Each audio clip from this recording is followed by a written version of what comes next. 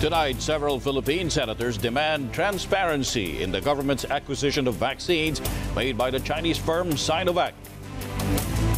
One of the framers of the Philippine Constitution warns amending the economic provisions of the charter will only benefit China. Alexei Navalny, a staunch critic of Russian President Vladimir Putin, arrested upon his arrival in Moscow. And the vice chairman of tech giant Samsung Electronics gets a 30-month prison term for bribery and embezzlement.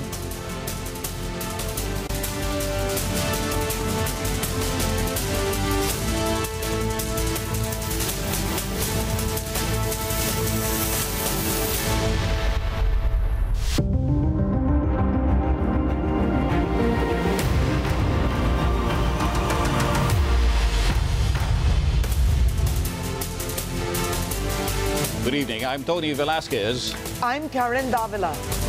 On our broadcast tonight, several Philippine senators insist on the public's right to know the actual prices of COVID vaccines to be purchased by the government. That's as the country's pandemic task force chief claims media reports on the cost of Sinovac's anti-COVID drug are erroneous. Here is tonight's top story. Senator Panfilo Lacson questions government's lack of transparency in its negotiations with Chinese vaccine manufacturer Sinovac. During his privileged speech at the Senate, Lacson says he does not understand why the public is being left in the dark about the price of the vaccine when other countries did not seem to have such a problem. Lacson cites the case of Thailand. The Bangkok Post reported that one dose of China's Sinovac vaccine is priced at $5 or roughly 250 pesos. Lacson also points out the public was able to know immediately the price the private sector paid for AstraZeneca's vaccine. I remember the Senate President asking Joey Concepcion, yung sa Go Negosyo, how much do you buy AstraZeneca? And very quick yung response, $5, Your Honor. And then in another part of our hearing, the Senate President also asked Secretary Galvez, magkano kuha sa Sinovac? Sabi niya, we're bound by the confidentiality disclosure agreement. So right off, makikita natin na mayroong double standard do sa application ng CDA. Whereas the private sector was too quick to respond and disclose the price of AstraZeneca, which I suppose or I assume covered din siguro ng CDA. Government's COVID Task Force Chief, Secretary Carlito Galvez, for his part, says it is impossible for any country to have gotten Sinovac at $5 unless it's done through the COVAX initiative. Ang talagang market price ng Sinovac is 26.5. Yung 3,629 na nakalagay sa social media, yun po ang price ng Sinopharm. Yung sa Thailand po, incorrect po yan, hindi po $5. Galvez also asserts the Philippine government did not lower the price of Sinovac vaccines following last week's Senate hearing, which questioned the alleged preference for the Chinese firm. Masyado namang nangaangkin ng accomplishment yung hindi naman yun kasi kahit na nung wala pa yung Senate hearing, yung price ay gano'n na po talaga. $650. Sinabi nga namin kay Secretary Roque na hindi tataas ng 700 pesos. To make the record straight, before the Senate hearing, tapos na po yung term sheet. Senator Franklin Drilon, meanwhile, believes there's an erroneous assertion of the confidentiality agreement with Sinovac since the term sheet, which likely contains the price, has already been signed. Drilon also asserts the constitutional right to information should include information on ongoing negotiations. But Galvez has an explanation for this. Hindi po namin kasi pwedeng i-reveal yung prices kasi yun po ang kabilang bilinan ni Ambassador dahil kasi magtatampo po yung ibang countries sa kanila at saka masisira po ang pangalan ng China sa ibang countries. Ayoko po magsalita sa Senado dahil mako-compromise po yung 148 million na doses natin. Pagka nagsalita po ako ng price doon, all of our manufacturers na kinakausap, they will withdraw. Lacson said Galvez has agreed to reveal details of government's procurement of Sinovac vaccines during an executive session. It was suggested that we proceed to the holding of an executive session as proposed by the Majority Leader, Mig Subiri, in order for us to be able to get the responses to our unanswered questions during the 2 public hearings. In sum, Secretary Galvez agreed to reveal the prices of the vaccines, among others, under certain conditions, which of course I will leave to the Senate President and this august body to decide. The Senate will resume its hearing on government's vaccination program this Friday. The Philippine Senate Minority Leader suggests postponing deliberations on charter change until next year. That's as one of the framers of the Philippine Constitution says proposed amendments to the charter's economic provisions will only benefit China at this point. Details from Sherry Ann Torres. Mr. Chairman, it took experts from various fields almost 2 years to craft the 1987 Constitution. Now a group of lawmakers want to revise it, targeting the economic provision that limits foreign investors' authority to own or control 40% of a corporation or business in the Philippines. But for Attorney Christian Monsod, one of the framers of the 1987 Constitution, relaxing the charter's economic provision will only benefit China. I think at this time, the main beneficiary of any sudden opening up the doors to foreign investment with respect to nationalistic provisions is China.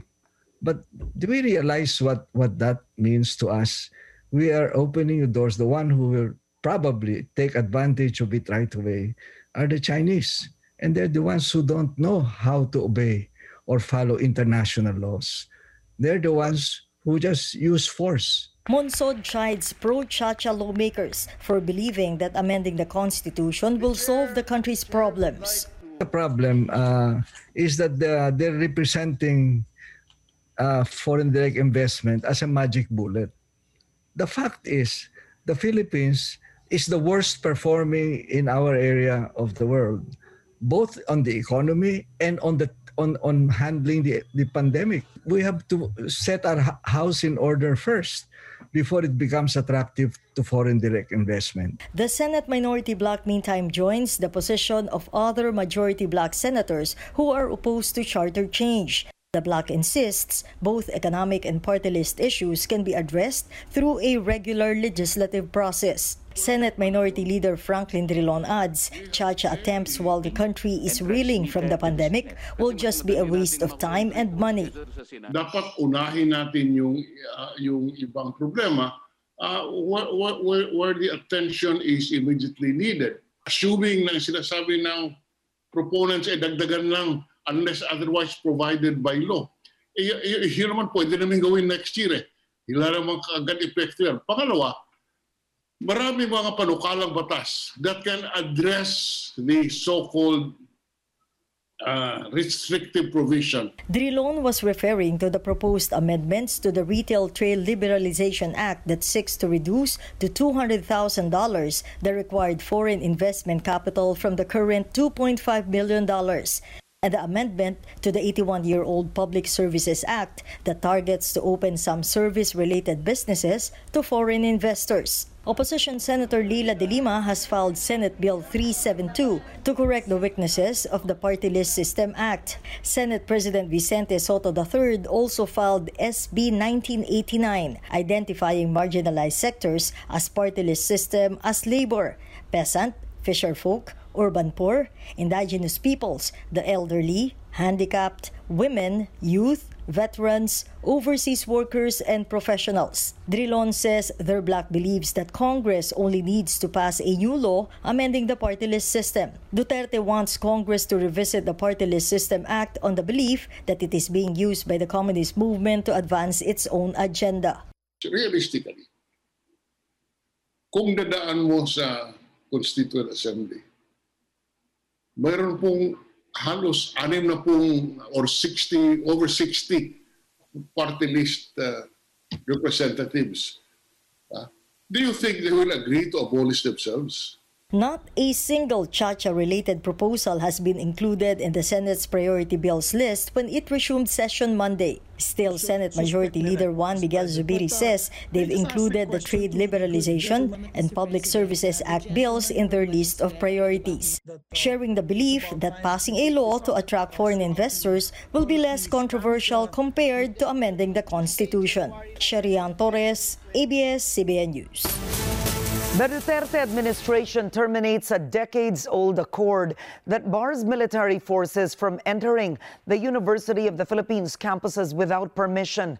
In a letter to UP President Danilo Concepcion, Defense Chief Delfin Lorenzana said the move was due to the alleged recruitment activities of the communist movement inside campuses. He asserts the termination will protect students from rebels. The UP Office of the Student Regent condemns the Defense Department's move and calls it an attempt to suppress academic freedoms. The so-called UP-DND Accord was signed by both parties in 1989. Its termination means state forces can now enter UP campuses freely. Defense officials in the U.S. are watching out for an inside attack that may be carried out by the same security forces assigned to guard Wednesday's inauguration of President-elect Joe Biden. Despite the risks, Biden is already set to hit the ground running with plans to reverse several of President Trump's executive orders. More from our North America Bureau Chief TJ Manoto. Washington, D.C. is now on high alert as it sets up its green zone perimeter. The latest intel on the ground from the Associated Press: defense officials suspect an inside attack during the inauguration and will have thousands of National Guard troops vetted after a handful of active and former law enforcement and military personnel were found to have taken part in the January 6 siege on the Capitol.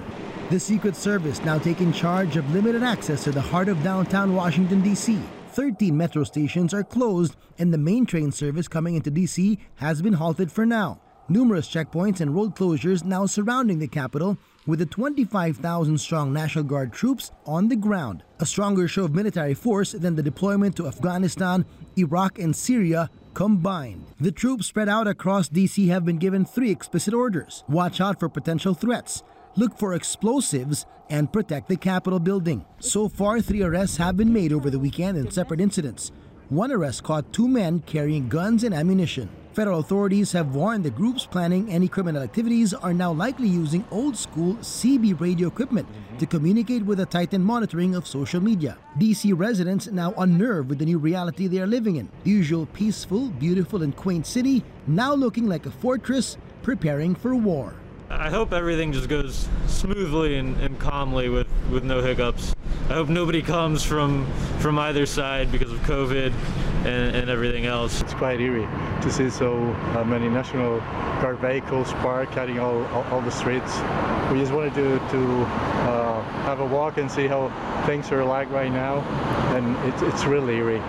Biden's inauguration team say they are ready for any last-minute changes, but they insist watching Biden take his oath on the same steps of the Capitol building where the Trump-inspired mob attacked will send a strong visual message of resilience of the country's democracy. Law enforcement and the National Guard had been deployed to all states, but thankfully only a small number of demonstrations happened on Sunday, like in Michigan, where 75 protesters and 50 counter-protesters showed up. Biden's team has announced a flurry of executive actions for day one, reversing a lot of Trump's controversial executive actions: rejoining the Paris Accord to fight climate change, reversing the Muslim country travel ban, extending pandemic-related limits on evictions and student loan payments, issuing a mask mandate for federal property and interstate travel, and ordering agencies to figure out how to reunite children separated from their families after crossing the border. Meanwhile, CNN reports President Trump is preparing to issue about 100 pardons and commutations on his final day in office. These include white-collar criminals and high-profile rappers, among others. As Trump is on his way out,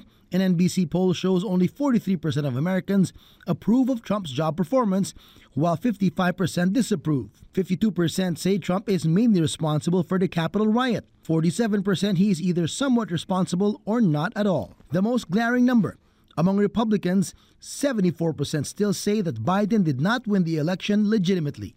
As for President Trump, who has been largely silent thanks to his recent Twitter ban, he reportedly wants a grand send-off on the morning of January 20, a Air Force flyover, a 21-gun salute, and a military marching band. A final show for the former reality TV star who will now adjust back to normal life in Florida. TJ Manotok, ABS-CBN News, San Francisco, California. Russian authorities detained staunch anti-government critic Alexei Navalny upon his arrival in Moscow. We have this report. This is the moment police detained Alexei Navalny, the prominent Kremlin critic who flew home to Russia for the first time on Sunday after being poisoned in Siberia last summer. Video showed the 44-year-old talking with officers at Moscow's Sheremetyevo airport, then kissing his wife Yulia before he was led away. The couple was returning from a 5-month stay in Germany, where Navalny, one of Russian President Vladimir Putin's most outspoken domestic critics, had been recovering after he had been poisoned with what German tests showed was the deadly Novichok nerve agent. Navalny says Putin was behind his poisoning, a charge the Kremlin denies. As he boarded the plane in Berlin, he thanked Germany and said he wasn't afraid of being arrested. He announced his decision to return from Germany on Wednesday. A day later, Moscow's prison service said it would do everything to arrest him once he returned, accusing him of flouting the terms of a suspended prison sentence for embezzlement, a 2014 case he says was trumped up. Navalny's plane from Berlin was diverted to a different Moscow airport at the last minute in an apparent effort by authorities to keep journalists and supporters from greeting him.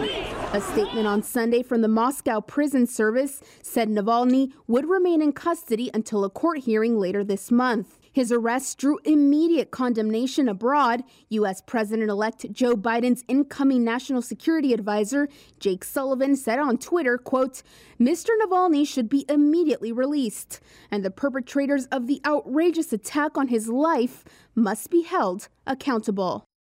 Samsung's de facto leader, J.Y. Lee, is given a 2.5-year prison term on bribery charges. As this report tells us, Lee's jail time will have major ramifications on his leadership of the Korean tech giant. A South Korean court sentenced the de facto head of Samsung Electronics to 2.5 years in jail on Monday.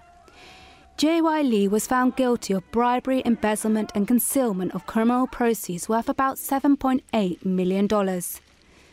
This won't be his first stretch of time in jail. Lee was first convicted of bribing an associate of former President Park Geun-hye in 2017. He only ended up serving a year of a 5-year sentence after he was granted an early release on appeal. The Supreme Court later sent the case back to the Seoul High Court, which handed down this latest ruling on Monday. Lee's lawyer spoke to reporters outside the court. The nature of this case is the former president's abuse of power, violating corporate freedom and property rights. Given that nature, the court's decision is regrettable. Lee has led Samsung, the world's largest smartphone and memory chip maker, since his father was hospitalized after a heart attack in 2014. The elder Lee died in October, but the chairmanship he held has yet to be filled. With this sentencing, Lee will be sidelined from major decision-making at Samsung as it strives to overtake competitors in areas such as AI. He'll also be out of overseeing the process of inheritance from his father. Monday's case had been seen as a test for how South Korea's judiciary treats its chaebol, its big family-owned conglomerates. Samsung and companies like it have been long credited with building Asia's 4th largest economy, but criticised for wielding too much power and influence. Lee can appeal his sentence at the Supreme Court, but legal experts say that because the court has already ruled on it once, chances are low that its interpretation will change. Our final word tonight is a quote from Veronica Roth. Desperation can make a person do surprising things. And that is The World Tonight, the 18th of January, 2021. I'm Karen Davila. And I'm Tony Velasquez. From the Philippines, thank you. Mabuhay.